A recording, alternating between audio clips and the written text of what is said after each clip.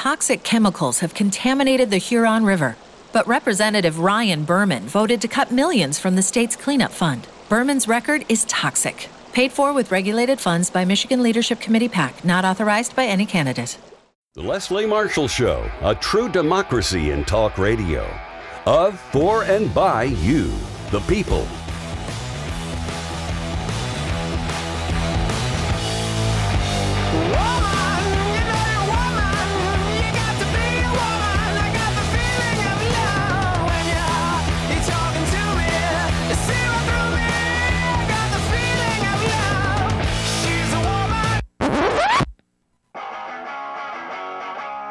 Live from our nation's capital, it's Deadline DC with Brad Bannon.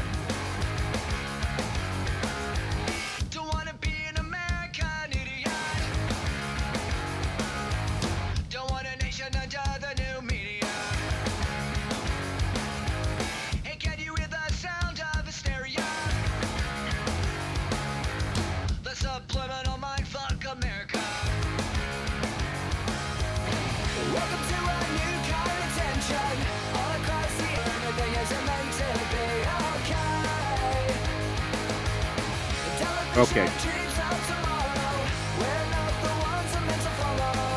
Barely. Welcome to Deadline DC with Brad Bannon. I'm Brad Bannon. I'm a Democratic strategist, a columnist for The Hill in Washington, D.C., and a political analyst for news radio stations KNX in Los Angeles and WGN in Chicago. My company, Bannon Communications Research, polls for progressive issue groups, labor unions, and Democrats. BannonCR.com is the sponsor of today's show.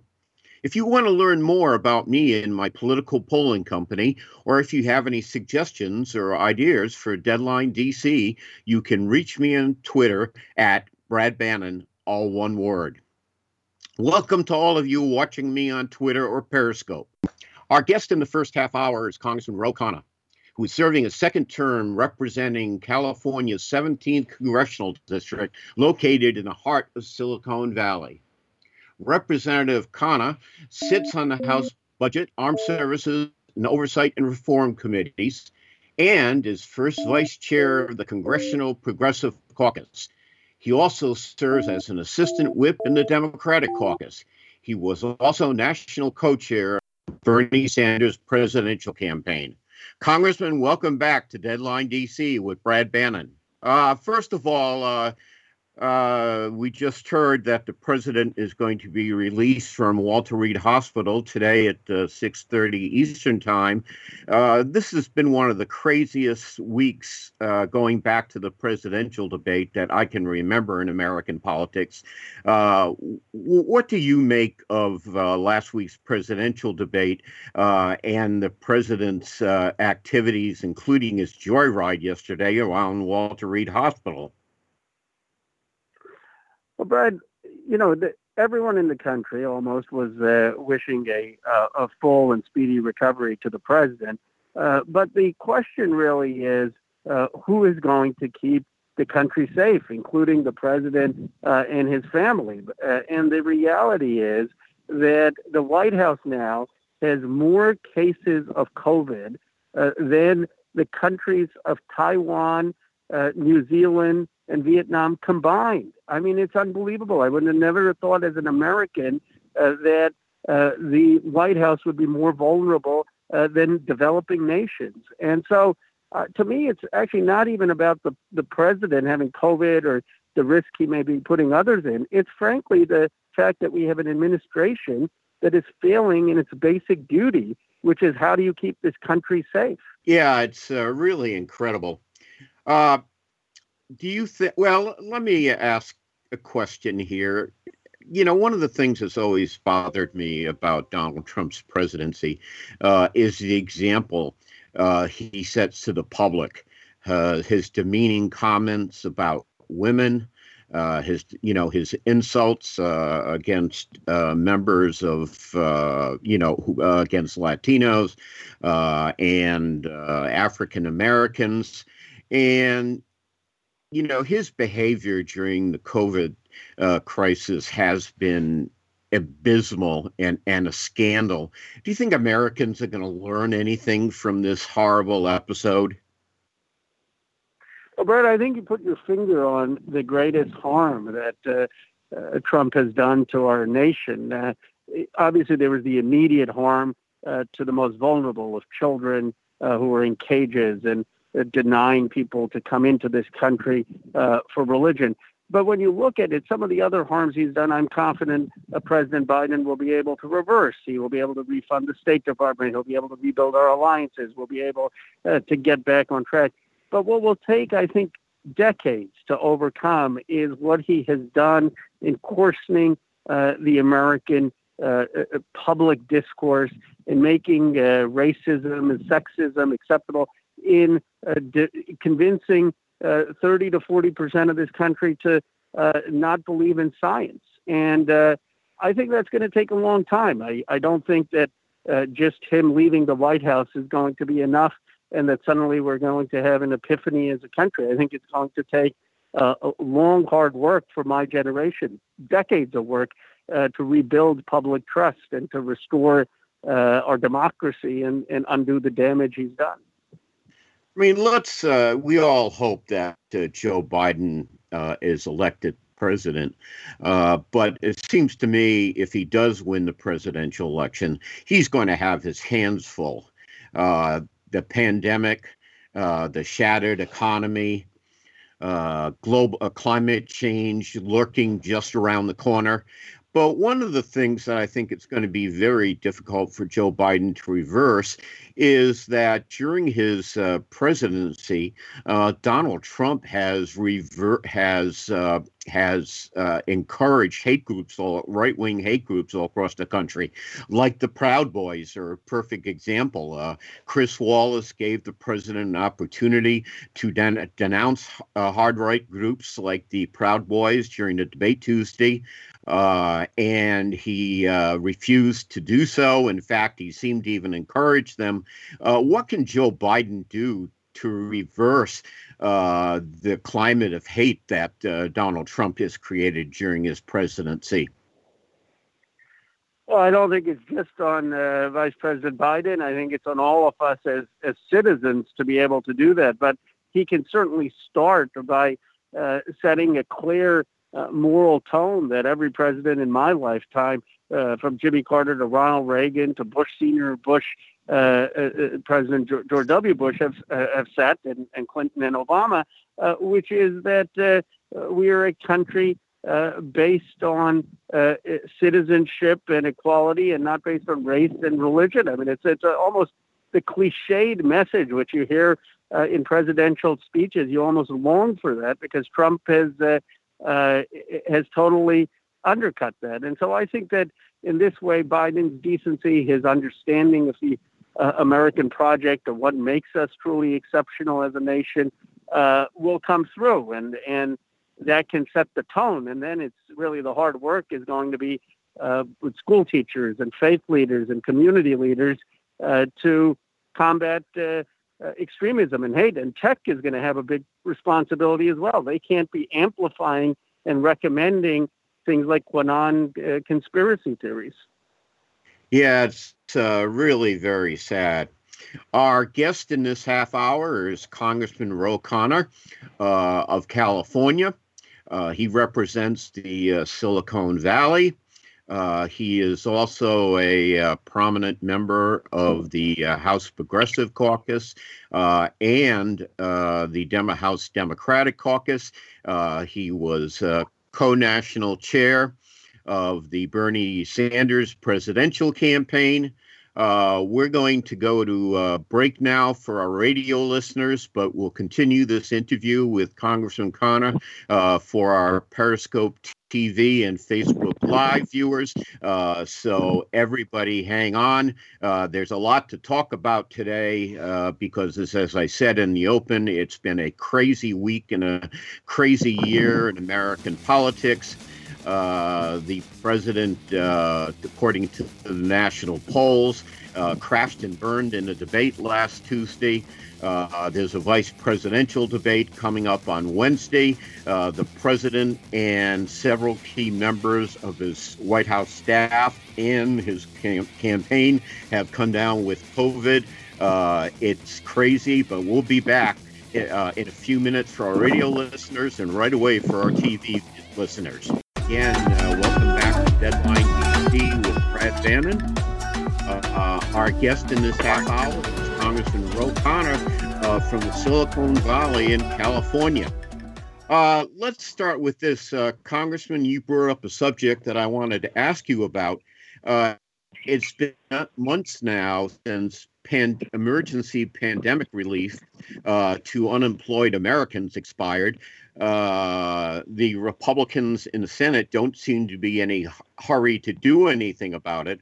I saw one poll today, I think it was a national survey, that showed that Americans would much rather have the Senate consider passing COVID relief package than they would passing on the president's new nomination for the Supreme Court. Is there any hope for those people out there who are desperately waiting for months now for a pandemic economic relief, or is that a lost cause? Well, that polling doesn't surprise me. I mean, people are desperate to get unemployment assistance. They need money for rent. They need a stimulus check.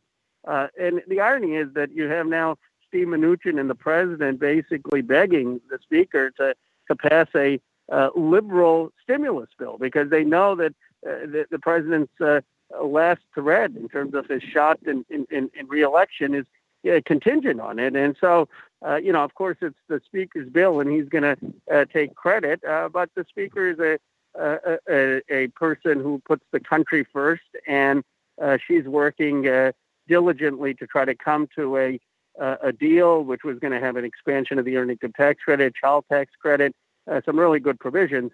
And then I think the ball will be in McConnell's court, and he's saying that he doesn't want to move the bill unless half his caucus is behind it. And I think we'll see whether he kills the deal or not. Do you think Senate Republicans are going to pay a political price on November 3rd for completely ignoring the victims of the pandemic, both their health care and their economic leads, or they just, they figure they can skate through this without any problems? I think they will pay a price, which is if nothing passes. I mean, the irony is if McConnell agrees to the deal, maybe they can salvage something because they would have done something right before the election, even though they dragged their feet for 3 months. But if they don't do anything, I absolutely think they will pay a price. And that's why, for the life of me, I can't understand why McConnell and Trump aren't jumping at the deal the speaker has offered. Okay. Let's go back to the presidential race. I think it was widely acknowledged that the president's debate against Joe Biden was a disaster. Yesterday, several polls came out. One was an NBC News Wall Street Journal poll that showed Joe Biden was ahead in the head-to-head against Trump by 13 points, which is almost double what it was before the debate. Also, yesterday, the New York Times released polls that did in battleground states in Pennsylvania and Florida, which showed, I believe, Joe Biden had a 5-point lead in both states. What is the state of this presidential race right now? Well, Brett, you know the polling better than I do. That's your line of work. But I would just say that I think Joe Biden is ahead. I think the momentum is with him. I don't think it's a 13-point race. I think we're in too polarized of times, and certainly it's not a 13-point race in the battleground states. I'd say it's a 5 to 7-point race advantage for Biden. But then when you factor into that voter suppression, when you factor into that the risk of absentee ballots, when you factor into that that this president is going to litigate the count, it's still too close for comfort. And as you know, these races can swing a few points in the last week. I mean, that's what happened. People think that the polling was off with Hillary Clinton. It was slightly off, but the bigger issue was in the last 10 days, the unexpected happened with Comey, and the race swung 5 points. So we've seen already 2 unexpected events, and we're just at the point where Access Hollywood happened in 2016, and we've had the passing of Justice Ginsburg, and we've had the president's diagnosis with COVID. Who knows how many other curveballs are going to be there, all of which is to say, I would bet on Joe Biden, but it's not a slam dunk. Well, let me ask you this question. Joe Biden, when the president's illness was announced late last week, Joe Biden took all the negative ads against the president off the air. He's still running positive ads. Today, Joe Biden, I believe, is campaigning in Florida. Now, the question is, do you think Joe Biden made the right decision in pulling his negative ads against Donald Trump? Well, Joe Biden is such a decent person. I think the tone he struck in terms of wishing the president well, wishing his family well is the right tone. You still have independent groups that are rightfully pointing out the president's weaknesses. I think if Joe Biden wants to use his campaign funds to tell the story about why Joe Biden is going to be a great leader for the country, I think that's probably the right call. I mean, yes, when you run against an incumbent, you have to make the case to fire them. I think that has been made, and I actually think that too often challengers don't make enough of the affirmative case. And so to the extent that Biden is doing that, I think that's a good thing. Okay. One last question. Because of the president's illness and the illnesses of so many people in the White House, I think we're up to 4 Republican senators who have tested positive for COVID now, with the addition of Ron Johnson from Wisconsin this morning. Do you think it's the last 30 days are going to be just about the pandemic, or is there an opportunity for Democrats to discuss economic issues, which are also very prominent in the minds of the voters?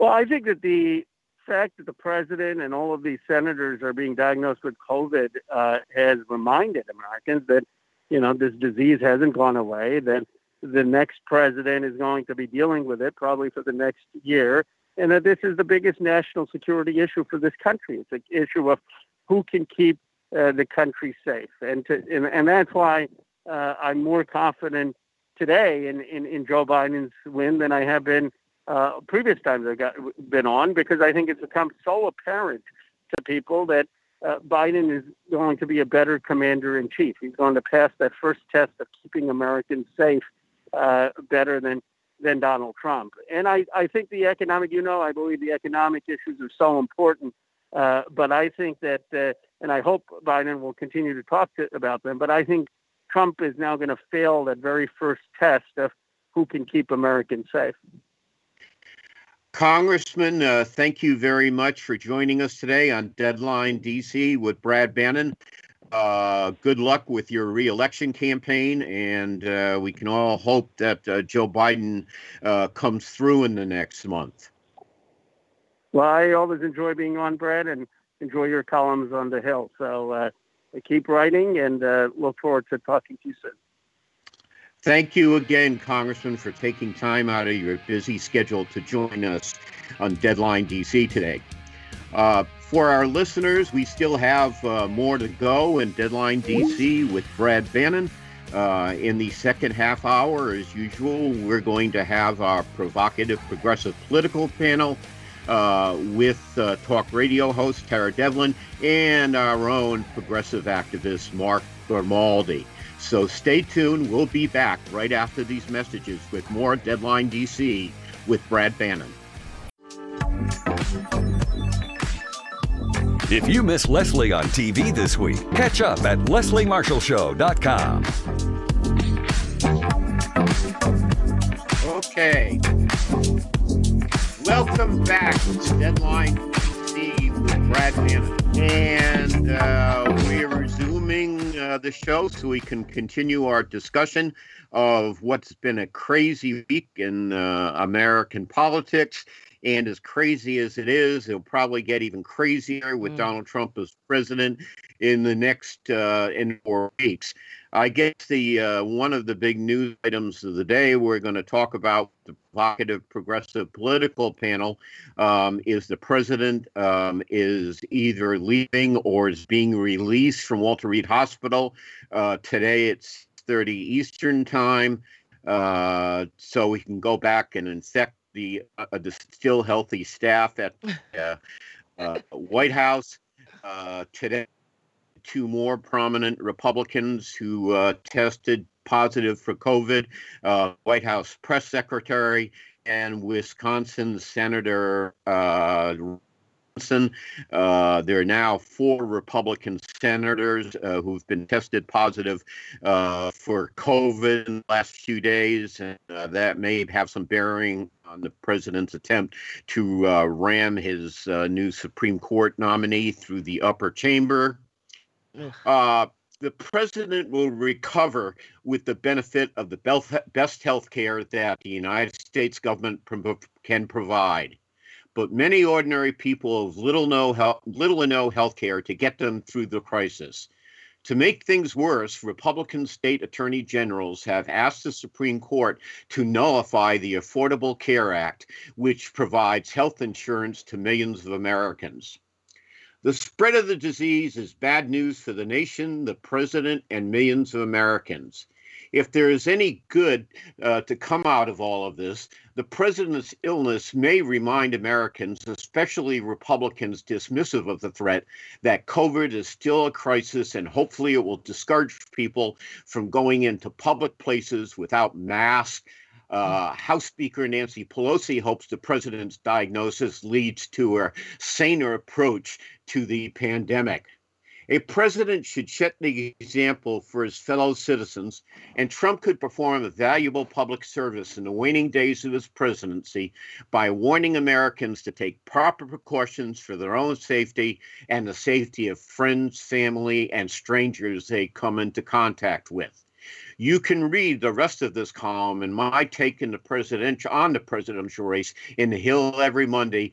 You can Google to see the column. You can Google muckrack.com/Brad-Bannon. Now it's time for a provocative progressive political panel. Our first panelist today is Tara Devlin. She is a New York City-based comedian, writer, and the founder of RepublicanDirtyTricks.com, also known as R-T-T Daily. Tara's unapologetically liberal podcast, Tara Besta, is 100% listener-supported, free from corporate influence, and 5-star viewer-reviewed.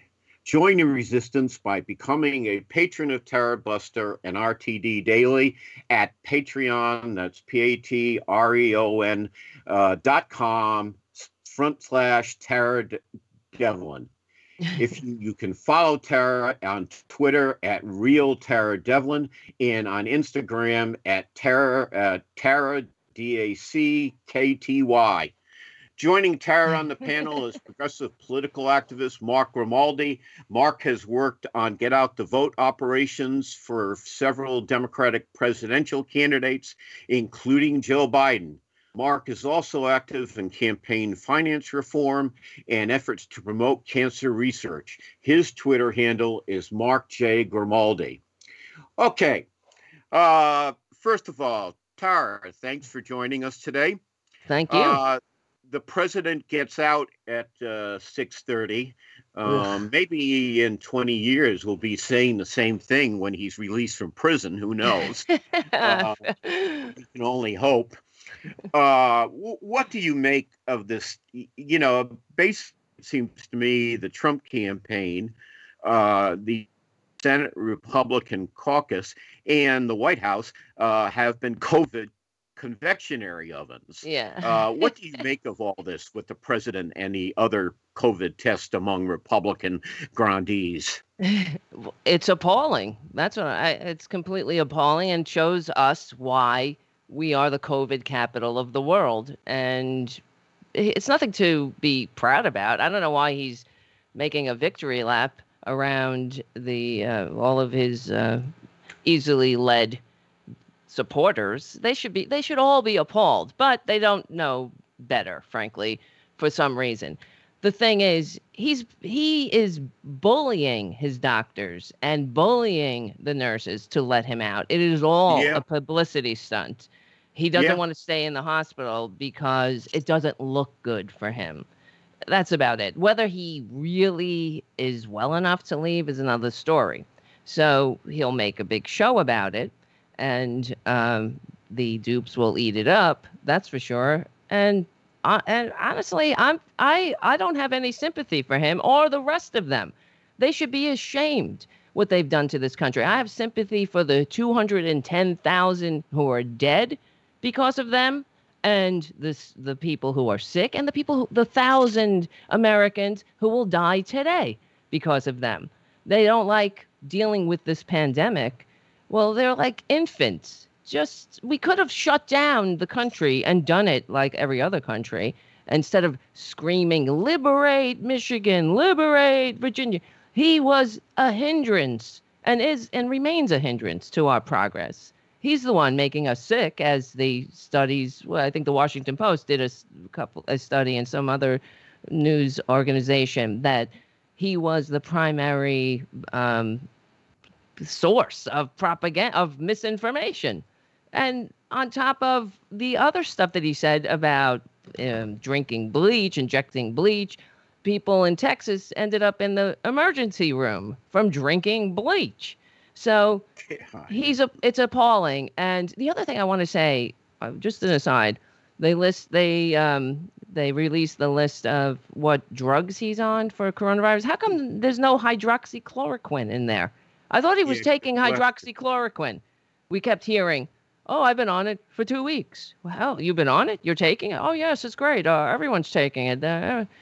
It's just sweeping the nation. I'm receiving hundreds of calls about it. And then at the time we had to go through this whole, oh, yeah, you're receiving calls. And then they had a report on it. And we're trapped in the manias of a con man. And I don't know, the whole system is set up to keep this game going. It's appalling. The whole thing is appalling. I mean, really, there are no consequences to his actions.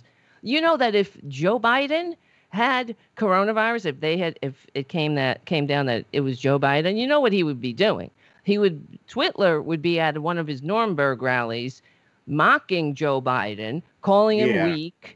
Yeah, saying how, he'd be doing imitations of him gasping for air, like, and Hunter Biden saying, oh, please, Daddy, don't go. I need a job. Yeah, that's what he would be doing. And all of his audience would be eating it up. So I don't know. It makes me sick. They all make me sick. And they honestly make America sick, the whole country. So, well, they literally and figurative. Have made all America. Yes, exactly. Sick. Exactly. Last time I counted, more than 7 million Americans have been afflicted with COVID. Yep. More than 200,000 have died. And so it's getting completely out of hand. Mark, you want to join in on this? I think it is important to remember, as Tara said, the average, American, as far as income status, health insurance, what they have access to, and what they're confronted with this disease. And the other thing that's enraging is, the president had access to, all of the best masks, the best information on how to not only protect himself, but protect those around him. And he simply refused to utilize them because, he thought he looked like more of a tough guy without wearing a mask. I mean, that is the attitude of a 3-year-old, and that's an insult to some 3-year-olds, Yes. I have a 3-year-old who wears a mask and she doesn't give me a hard time about it. So, I know we're coming up on break here, Brad, but it's really disheartening, and it's one of the many reasons that we need to kick this guy out of the White House, starting now with early voting. Yeah. Yep.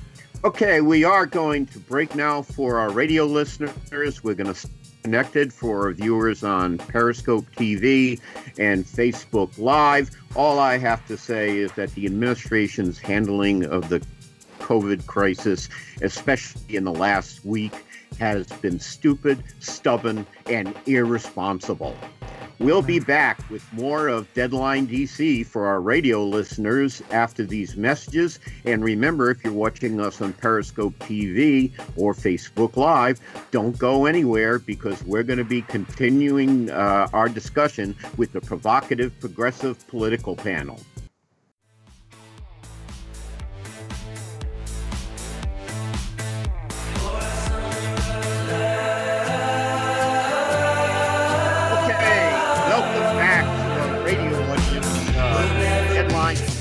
With Brad Bannon.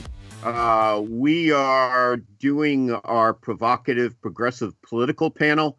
Our guest on the panel today are progressive activist Mark Grimaldi, and also radio talk show host and of Tarabusta, Tara Devlin. Hello. Let's start this. We've been talking about the COVID and the Trump reality show.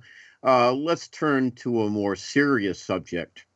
The president has nominated a new Supreme Court justice to replace the late and great Ruth Bader Ginsburg. The president's nominee, Amy Coney Barrett, is on record as wanting to reverse the Roe versus Wade decision on women's choice, women's health care.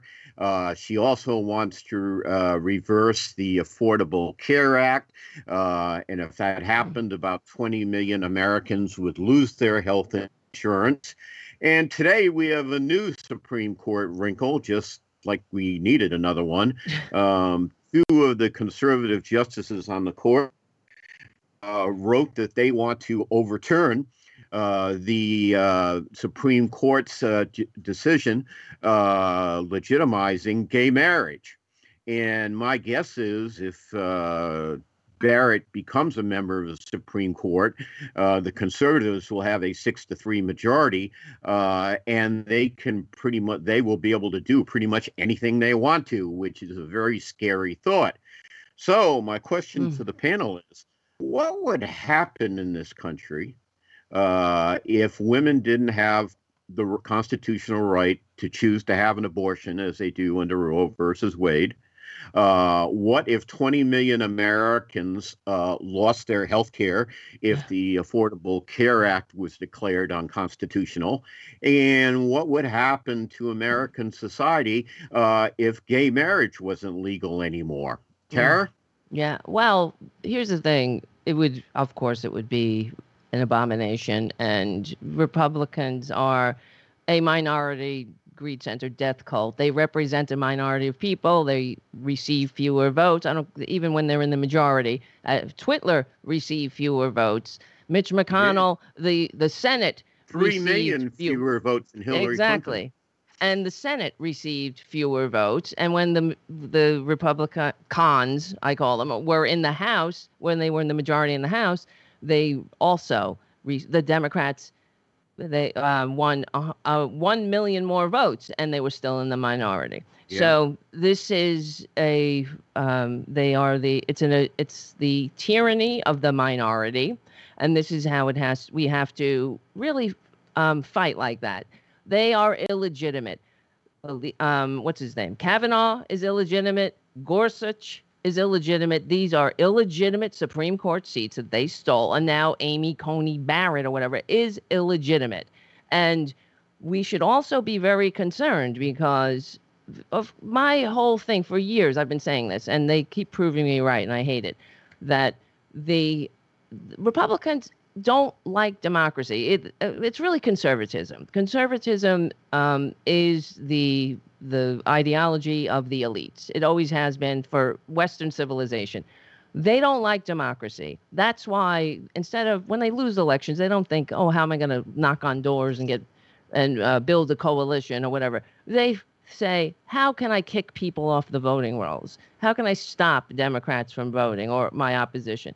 So this whole stealing of the court putting unqualified Supreme Court justices on not just the on the every court in the land, not just the Supreme Court. They're pushing justices and judges that the ABA rates unqualified. I mean, it's embarrassing. But they're all young, and that's what they want to overturn democracy. 48. Right. And they want to overturn democracy. And this is an attack on democracy itself. And that is what, this is what you got to look in all the overthrows of democracy and republics throughout history. Taking over the courts is what the autocrat does. It is because when you go to the court for recourse, you will get none because it will be corrupted. And that's one of the pillars of democracy that it's not just the norm that they're breaking up. They're attacking the entire system that the founders fought a revolution to entrust to us. It's exactly what Hitler did. They took over the courts as they were accumulating power legitimately through the democratic process. So this is a big problem. And it's also a problem that the Democrats do not fight as if our lives depended on it, because they do. What will happen if they get to roll back Roe v. Wade and all that? Of course, it's going to be a disaster. And as far as abortion is concerned, they only do this to throw the red meat to the dum-dums who will vote for them anyway, while they accumulate and concentrate wealth into the hands of the elite and then cut off our means of doing anything about it. So what will happen is that legal abortion making abortion illegal does not reduce the numbers of abortion. All it does is reduce safe abortions. Women have been getting abortions for recorded history. This is what happens. And the fact is, if they don't like abortions, this is the other thing I need the Democrats to hear. When they say that they are pro-life, they are not pro-life, they are pro-birth. And also, abortions go down under Democratic policies. Expanded health care, universal higher education, all of those policies. Oh, sex ed, reality-based sex ed and family planning. They reduce the numbers of abortions, not making abortion illegal. All that does is make it unsafe, and it also kills women. So there you go. The Democrats need to fight like that. Like we have truth, justice, and the American way on our side, because we do. Really. Mark, you want to weigh in on this? Now, we could have a very strange situation, Mark, where Joe Biden becomes president. We have a Democratic majority in both the House of Representatives and the Senate, and the new 6-3 conservative majority in the Supreme Court basically will be able to stop anything that the new president or Congress do. Right. And so, Mark, you want to comment on this? Then I think a couple things in that situation. First, we have to still realize, as terrible as that sounds, it still would be infinitely better than the country and all of us are today. Yeah. Because you would not have a madman in the White House. And even if literally we were stuck dead in the water as they were invalidating laws, as bad as that is, we would still be infinitely safer than we are today. Now, I don't think it's going to go exactly that way, but that will be dependent on how aggressive the Democrats and a future President Biden would be in response to acts like that. You have to be ready to expand the size of the Supreme Court if that happens. And I think that, that has to be on the table regardless of whether or not you do it, because if nothing else, to let those justices know that you want to play this way, then this is how we're going to play as well. And if you have the votes to do that and you have the majority to do that, then you damn well better do it, because otherwise in the 2022 midterms, you may see primaries in the Democratic Party removing people, like you actually already saw this year with some Democrat seats that we thought, people thought were going to just be there because they had been there a long time. But I think you have to be ready to do that. And the other thing is, don't listen to this BS, from the president about, him beating the virus and all this stuff. He's hopped up on steroids right now that Sanjay Gupta just said on TV that they give these people steroids, and he's seen cancer patients and other people claim how great they feel because that's one of the effect of the steroids. Yeah. And the other thing is he's getting the best care in the world after paying $750 in taxes towards it. I know. And all the medicine he's getting is going to a mini hospital at the White House, and he's telling people on Twitter not to be afraid of it. So don't let your guard down. The CDC just revised its guidelines that disease can go further than 6 feet in poorly ventilated areas like schools. So we're not out of the woods yet, and don't listen to his BS. Just basically whatever he does, don't do that. That's right. Well, we won't. Devlin our listeners won't. That's all for today, friends. Thanks to our guest, Congressman Ro Khanna, Tara Devlin of Tarabusta, and progressive activist Mark Grimaldi. I'm here Mondays at 3 o'clock Eastern Time. If the Lord is willing, the creek don't rise, and Bill Barr doesn't declare martial law or designate Deadline DC as an anarchist jurisdiction. This is Brad Bannon. Stay strong, stay safe, and don't drink the Clorox. It didn't do the president any good, and it won't help you either. We'll talk to you next Monday. Thank you. This is what the Huron River sounds like. What you can't hear are toxic chemicals like PFAS that have contaminated the water. Toxic PFAS are linked to cancer and brain damage in children. But State Representative Ryan Berman cut more than $21 million from the state's Contaminated Site Cleanup Fund. Ryan Berman's record is toxic. Paid for with regulated funds by Michigan Leadership Committee PAC, not authorized by any candidate. This is what the Huron River sounds like. What you can't hear are the toxic chemicals like PFAS that have contaminated the water. Toxic PFAS chemicals are linked to cancer and brain damage in children. These toxins have poisoned our water, making it dangerous to drink and unfishable. And State Representative Ryan Berman is making it worse. Berman voted to cut more than $21 million from the state's Contaminated Site Cleanup Fund. And the damage doesn't stop there. Just months ago, Berman sided with the big oil company that caused the largest inland oil spill in American history, voting to let them drill a pipeline under our waterways. Ryan Berman's record is toxic for Oakland County. Vote Julia Pulver for representative by November 3rd. Paid for with regulated funds by Michigan Leadership Committee PAC, not authorized by any candidate.